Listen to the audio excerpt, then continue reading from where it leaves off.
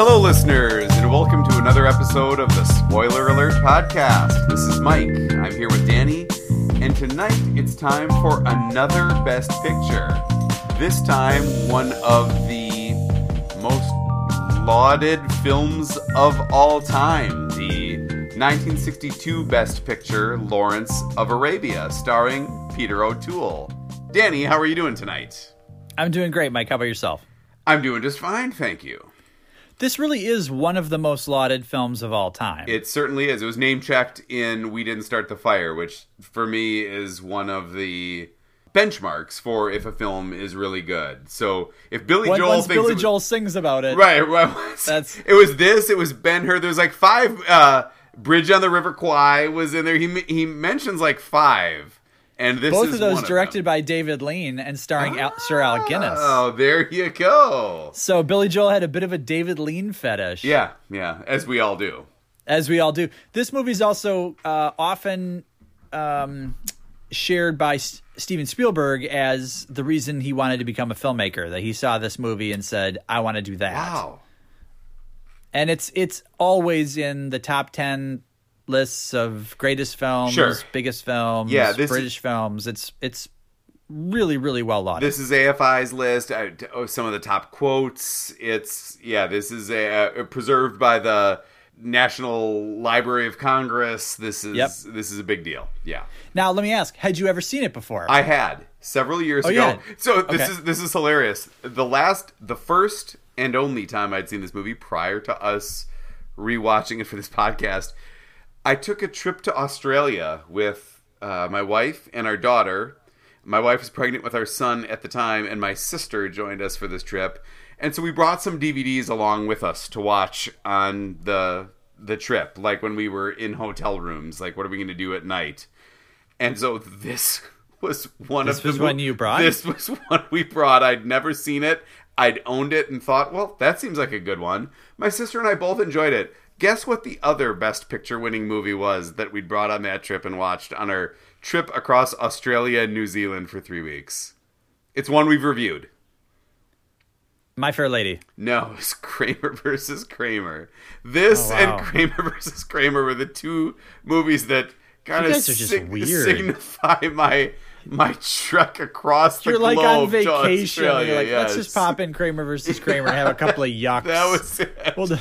We'll just laugh it up. But we watched this film and we both really enjoyed it. As in, my sister and I both really enjoyed it. Christy, I think, watched a good portion of it, but she was pregnant at the time and I think went to bed a little bit earlier. It is nearly 4 hours long. It's so nearly you can't 4 hours hold long. It against her. The second longest running Best Picture of all time, right behind Gone with the Wind, which you've also reviewed. Yes. Now, this movie did win 7 Oscars. It won Best Picture, Best Director for David Lean, Best Cinematography, Color, Art Direction, Set Direction, Sound, Film Editing, and Score, and was nominated for Best Actor for Peter O'Toole, Best Supporting Actor for Omar Sharif, and Best Adapted Screenplay.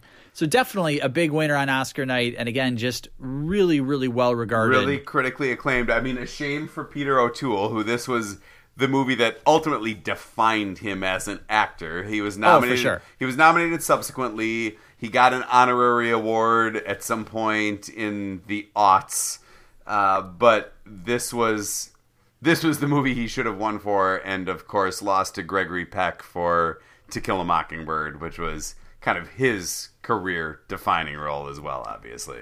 This was also one of Peter O'Toole's first films. I mean, he was nominated for a BAFTA, but it was for, like, Best Newcomer. You know, like, it's hard to imagine a time when Peter O'Toole wasn't super famous already. Yes, right. But this was it. This was the movie that cut that mold. Yeah, he was nominated several times for Best Actor, but I think last in 2006, I want to say, or 2003, 2006, for a movie called Venus. And even just looking at the poster, he just looks cadaverous. It already looks like the reanimated corpse of Peter O'Toole is in this movie, and someone in the Academy is like, shoot, we've never given this guy a competitive Oscar. We better try. They threw him an award, a nomination, and then someone watched it and thought, ugh, thanks. So he lost. It is really unfortunate. I remember so well that year when he was subsequently nominated for that Best Actor Oscar. watching that show that VH1 used to do called like The Best Week Ever, where they just make fun sure. of pop culture Snarky, stuff. yeah. And one of them was about the Oscars, and they showed a cut to Peter O'Toole in the audience looking like he just sharted himself, and it was like, I mean, just hysterical and also kind of sad. You know, like, I mean, the guy was in his 80s at the point. Yeah. Rough. Yeah. Well, let's drill in here to Lawrence of Arabia. For those of you who have not seen it, this is the tale of a fey, intellectual, wishy-washy murderer who briefly aligns himself with a number of Arab tribes to kill a common enemy before retiring to the safety of the UK and dying on a motorcycle. Now, luckily, after T.E. Lawrence, the character played by Peter O'Toole, completed his campaign of blood across the Arab world, it's been great that after that bloodshed and war, there's been nothing but peace and tranquility in the region ever since. Oh, God. And that's Lawrence of Arabia. Oh. All right. Actually, it tells the story of T.E. Lawrence, who is part of the British Army, and right after World War I, he's posted in North Africa and is sent to meet a Prince Faisal, played by Sir Alec Guinness, to determine whether or not he can be helpful to the British in their campaign in the region. He ultimately disobeys the orders of his commanders, which he does repeatedly throughout his career and throughout the film, and aligns himself with Prince Faisal and offers him a courageous and stupid tactical opportunity by crossing a desert with 50 men to attack a Turkish stronghold from the land as opposed from the sea, where it's heavily fortified. This campaign is successful, and he sort of makes T.E. Lawrence's bones and more of a name for himself. And he goes on to lead a campaign of ragtag group of different Arab tribes in the common enemy against the Turks, ultimately developing a rather taste for blood and warfare. And before he kind of decides that maybe it's best that he not be engaged in battle on a regular basis, and he removes himself from the whole situation and retires in safety and dies on a motorcycle. Is that better? Is that a little less snarky? Well, the first one was more it's snarky. A 4-hour I think both, movie, so both were wholly accurate. accurate. Yeah. It's a long story, and I mean, there's so many details that we didn't touch on, and then there's also so many minutes where there's no detail to touch on. And so right. I'm going to just jump right out and say I liked the movie the first time I saw it. I think that we've talked about this in the past. I think that this is a film made at a certain time in our nation's history when going to a movie was a big freaking deal. It was exciting. You would plunk down your hard-earned money to get a ticket. There was an intermission because the movie was so long and it was shot in such gorgeous scope and color and beauty. This is one of those epics. But boy, is it dry. I mean, it is as dry as the desert they're crossing. There are 15, 20-minute scenes that will go by where you're just like, would you get on with it? For the love of God, what is going to happen? And something inevitably does. But wow. I feel like you compare it to the longest Best Picture winner we've ever seen, which is Gone with the Wind. Scenes change pretty frequently. Every 5 minutes, something different is going on. Not so in Lawrence of Arabia. Yeah. You know, I agree with you. And every time as I was watching it and taking notes, I wanted to sort of nitpick something, though. The camera would pan or there would be a shot, and just the scale of this movie, the breadth of the widescreen cinematography, the shots of the desert. There'd be 1,000 guys on horseback riding past, and there's no CGI here. It's 1,000 guys on horseback. And I would be so blown away by the scale and scope of what I was watching. And the score would swell, and I would think, gosh, this is really impressive filmmaking. Yeah. I mean, I just kept getting blown away by how epic it was. I mean, it's truly epic. And then I would start to get bored, and then I would have trouble kind of following the politics of what is happening, or I'd understand, but I'd think that's just unbelievable. Like, I know what you're saying happened, but I just think that's made up. And as I'm trying to nitpick, another big swell of music. They turn a corner and suddenly you're looking at 10,000 miles of desert in every direction. And it just took my breath away. So I did really enjoy seeing the film. I saw it on, a bigger screen. I can only imagine what this would have been like in 1962 in a theater. It would blow your mind. I mean, I really can legitimately think, I understand how Spielberg saw this and thought, I'm going to be a filmmaker. I'm also glad that Spielberg decided to make a more exciting movie every time he made a movie. Right. Like, other than AI. Well, AI sucked. We've seen a few toughies. Not everyone's the winner. Not even just the scope of the cinematography and the vistas that they're shooting. There are some really intense scenes. There's a scene where one of Lawrence's proteges is trapped in quicksand. That is a horrifying, gut-wrenching scene. There's a scene where another one of his proteges accidentally detonates a bomb on himself, maiming himself.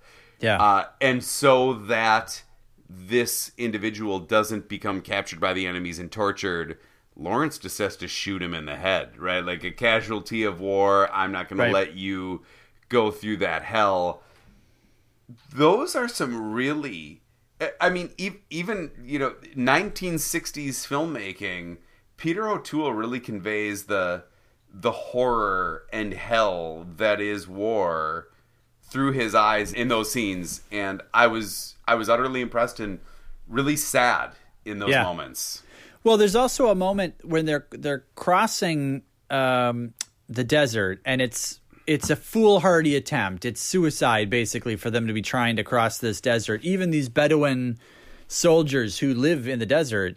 But, of course, he sort of foolishly pushes ahead and encourages them to go along.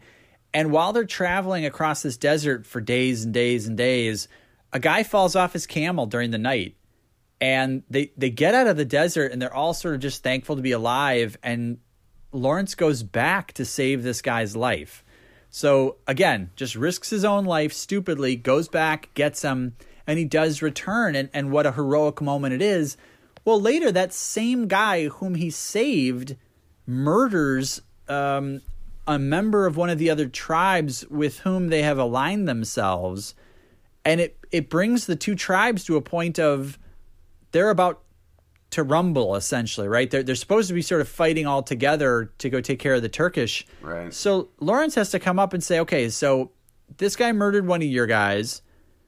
So you want to see him dead. That's the law. But if any of your guys touch him, then his guys are going to come and just start a war right here. So I'll do it. So he gets a gun and goes to commit the execution, and it's the guy that he saved. risked his life saving. Yeah, and it was so sad and tragic. And then... Ooh-wee. What's up with that? What's up with that? Ooh-wee. What's up with that? What's up with that? What's up with how silly that scene becomes? Because we see that the camera is down low, up showing us Lawrence's face, and he's holding the gun, and he starts shooting, and he's shooting like it's a pistol, and he's shooting all over as if the guy is just rolling like around snake? on the ground. Yeah, like he's like a guy's doing like the curly shuffle, where he's like like his head's in one place and his body's just trying to plug. But I was like, who is moving this much? Is he shooting him 10 times? Or is the guy just squirming enough that he's just shooting the sand over and over? It's an upsetting scene in the fact that, number one, I mean, he has to execute a man that he almost certainly killed himself to save, right? Like, I mean, the fact that he made it back was essentially a miracle. And we don't fact check, so I don't know if that actually happened in the life of T. Lawrence or not, but... regardless. But then, too, it's kind of the moment at which he becomes sort of a victim of the excitement of war, right? Like, he later reports to his superiors in the British Army, I sort of enjoyed it. Like, he got a charge out of executing the man, which they kind of quickly dismiss, and it's, sort of a a difficult harbinger of, Maybe this slow- is the way slow the your war roll is there, going to buddy. go. Like, Yeah. Maybe keep some of those thoughts to yourself, right? Right, right. So ultimately, I think it's a really epic, interesting movie, beautifully shot. The score is amazing. A lot of the acting is very good. However, it does drag at points, and I kind of couldn't take one more scene of people riding camels or charging into battle. And I think there's 4 or 5 scenes of them blowing up a train. Yeah. And we got the full train blowing up sequence. Like, we could have just seen one of those or maybe 2, a little montage. Every one of them went the same way. Like you detonate the bomb, the engine goes off the track, then all of the army appears from behind the sand dunes, firing on the Turks in the train. Right, I mean, this right. happened. If it happened once, it happened a dozen times. I can't quite remember, but it keeps happening. But I do think people should check this one out. I think it's worth seeing, but it just got a little long in the tooth. But what's up with how are Lawrence's feet not blistered beyond bloody wearing those sandals trekking across the desert? Last July 4th, I had to go help my wife organize the parade for our neighborhood, and so I had to walk like a mile down the street wearing Birkenstocks. My feet didn't heal the rest of the summer. They were cut to shreds. I mean, it was just ribbons of bloody flesh. That's so gross. And these shoes actually fit me semi-comfortably. How is he walking miles and miles and miles across the desert, and his feet look kind of fine? What's up with that? What is up with that? You pay a lot of attention to people's feet in movies. We're learning this about you. Yeah. What's up with on their way to Damascus? They're trekking through the desert, and they're going to go kill a bunch of guys. And honest to God, there is a street sign just planted in the desert in the middle of nowhere, and it says Damascus and has an arrow pointing to the right. Like, just in case you happened upon here. Right. There's 1,000 miles of open desert. There's no road. There's no track they're on, but there's a street sign. I laughed out loud at that, and it's sort of like an Austin Powers moment or something. Like, you take a right at the sign. Like, that's the directions. What's up with how Lawrence, like, pretty much stakes his entire life on the ability of this Arabian force to beat this Turkish stronghold by approaching from the desert and not from water, right? Because it's fortified on the water side. Nobody could cross. And then they're like within sight of the stronghold from the desert, and he's talking to one of the Arabian leaders, and he's like, we're going to... And the Arabian leader's like, you know what? We are going to do this. We're going to get it. And Lawrence is like, you really think so? I'm like, Jesus, dude! You brought me across the whole earth for this plan, and now we're like, 100 yards away, and you're like, I'm not so sure that we can possibly do this. I don't know. This is a good idea. You better be freaking in right now. We are going to do this. I totally agree. What is up with Anthony Quinn's nose? So Anthony Quinn's character, it was a fake nose, right? And it's totally a different color from the rest of his face, like a shockingly wrong tone. It's like gray, like his skin is brown, and he's got a gray. It looks like a hawk's beak coming off. Yeah. It was so distracting. I thought, now come on, someone has to have looked at this guy and thought, we got to fix that. And every day they apply some sort of fake proboscis to him, and it's the wrong color. Yeah. What's up with Lawrence as they're trekking across the desert using the water for shaving? Like, they've got, like, ounces of water to get them across the earth in the most strenuous conditions ever. It totally reminded me of the scene from Three Amigos when Chevy Chase is, like, drinking from the canteen, is just, like, spitting the water out, like, as he rinses his mouth out. Like, dumps it over his face to wash it off while Steve Martin and Martin Short are about to die. They have like dust in there. Yeah. Like, what kind of asshole does that? There are a number of those types of moments where you think, who is this guy? I mean, He's and so weird. He's so weird, and he's so he's anti-establishment, he's anti-authoritarian. He thinks because he's well-educated, like he is clearly better than everybody. I mean, this guy's a prick. And I just think, why would he ever go into the army? Yeah. And why would anyone have put up with him at all? Yeah. Like, let alone give him an opportunity to go do whatever he does in the movie. I just thought this guy would have been and like right away. This guy does not survive well in a chain of command type of situation. I think there was also a scene where the Alex Guinness Prince Faisal character was, I think, having a conversation with the journalist or the photojournalist doing shoots. And the audio gets super weird. Like, all of a sudden, it's clearly not his voice talking, and it was utterly jarring.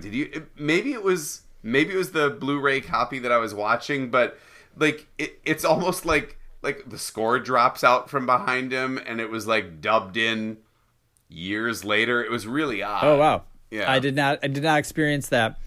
One last thing for me. They take Aqaba, the city that cannot be defended from the land, right? So they do ultimately take the Turks, and Lawrence right away realizes he's got to get back to Cairo to let his leadership know that they took the town.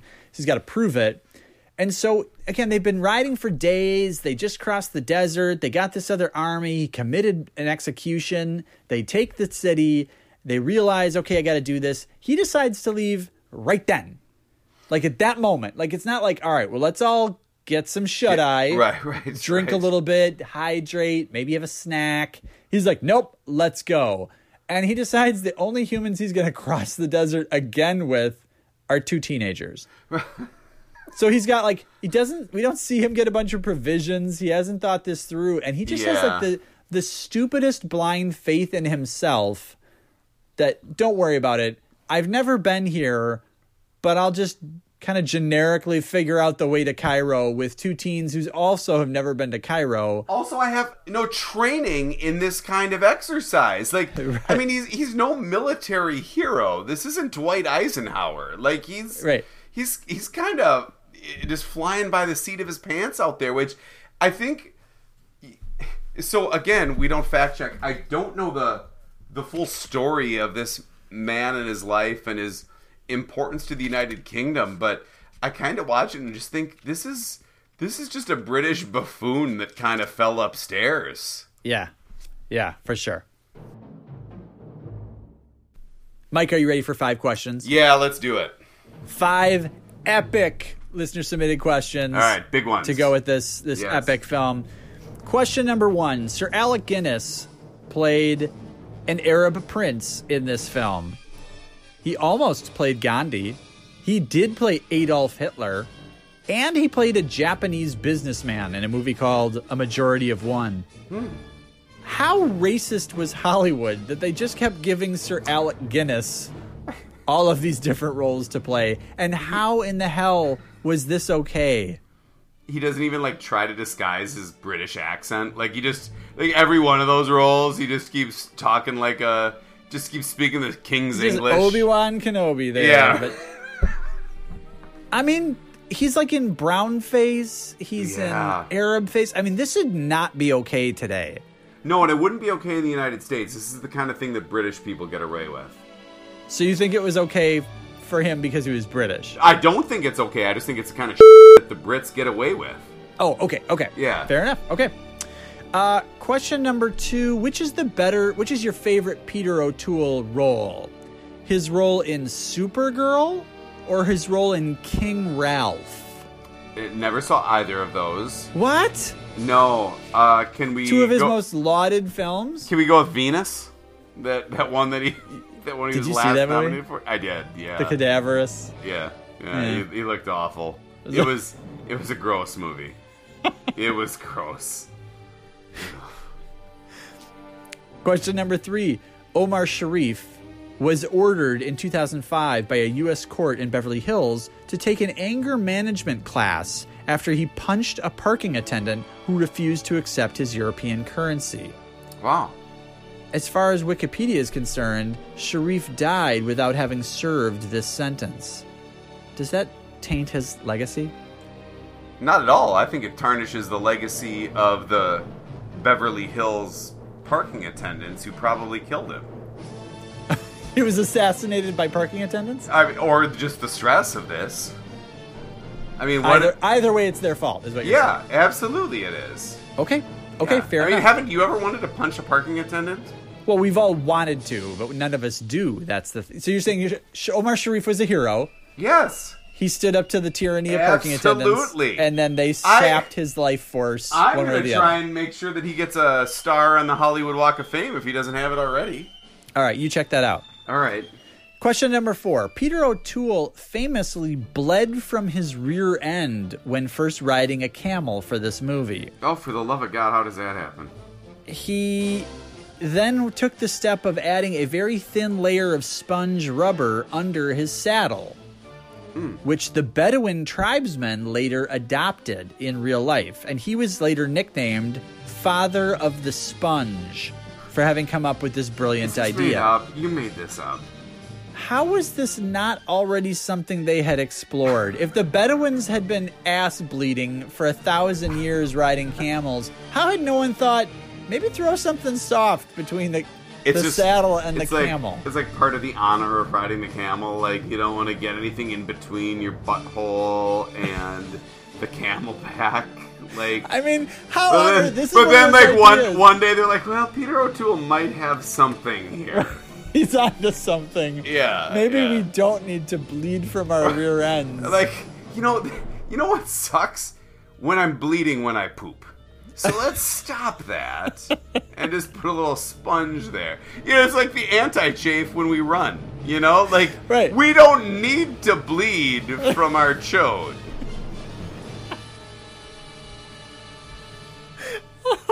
And there's a way to stop it. But once upon a time, there wasn't. In the 70s, you know they didn't have that. Like those Yeah, they marathon didn't. runners. Dustin Hoffman just bled. Yeah. He just bled when shooting Marathon Man because he had to train to be a marathoner. Right. Marathon runner. Okay. Question 5.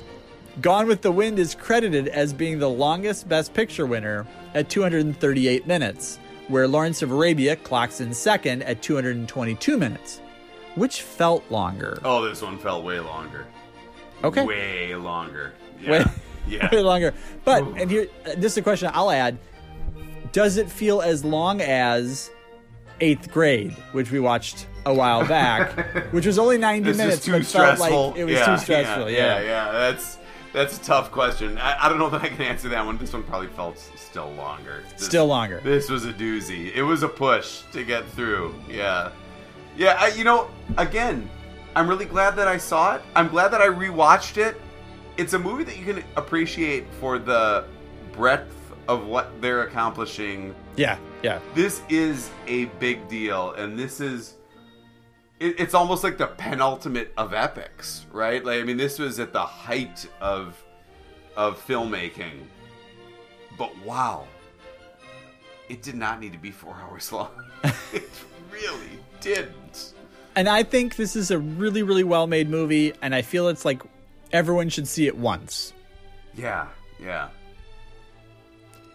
but not more than that. So what do you think, buddy? Did the Academy get it right this year? You know, it's always tough to second guess. And I looked back at what else was nominated, and I had only seen a few of the other films. Now, To Yeah. Kill a Mockingbird was nominated that year. Gregory Peck won, which you talked about. Alan Pakula, the director, was nominated. There were a number of other nominations for that film. I think that's a great movie. The Manchurian Candidate with Angela Lansbury and Frank Sinatra was also put out that year. Yeah. She was nominated, and Frank Sinatra actually hosted the Academy Awards. Yes, he did. I really enjoy that movie. It's probably one I've seen It's a good film. 10 times. Yeah. I just enjoy it. So, but I don't think either of them. I mean, I feel like, for my money, Lawrence is so epic, and it's just It's like one of those impossible movies- not to. Yeah, Yeah. like I said, if you want to nitpick it, you can, but then it's just so breathtaking. Where you're like, okay, fine, who can top that? Yeah. How about you? What do you think? Yeah, I think that I agree with that. Other than To Kill a Mockingbird, Mutiny on the Bounty, Music Man I've seen. Obviously, that doesn't quite have the gravitas of this. Miracle Worker was a big movie of the year as well, with Anne Bancroft winning Best Actress and Patty Duke winning Supporting Actress for that film. Biographical film about Helen Keller, which is really impressive and heart-wrenching. I think that's a fantastic movie. It was not nominated for Best Picture. I think I would tend to agree with you. It's just like this had to have been one of those years like Titanic, when you're entering the night going, well, of course that's going to win, and it's going to win almost everything, and why even bother with anything else? Right, Slumdog Millionaire coming in, having won like everything from everybody. Right. Yeah, you're going to the show. That's your award. You're gonna get drunk at the governor's ball and have a good time. Right. Yeah. A good year for movies overall, with To Kill a Mockingbird being out there, which is a movie that I've revisited many times over the years and am always super impressed with. And The Miracle Worker being one that it holds a high place in my heart. Thanks for listening to the Spoiler Alert podcast. Please visit us online at movieoutsiders.com, where you can see what films we'll be discussing next, comment on our recent episodes, suggest movies to review or topics to discuss, or submit questions for the 5 questions segment of the podcast. Stop by and visit our Facebook page at facebook.com/movieoutsiders, and be sure to follow us on Twitter at movieoutsiders. If you're a fan of the show, we'd really appreciate you leaving a review on iTunes, Overcast, Stitcher, or whatever podcast subscription service you use. We'll be back again next week with another episode, but until then, enjoy the movies.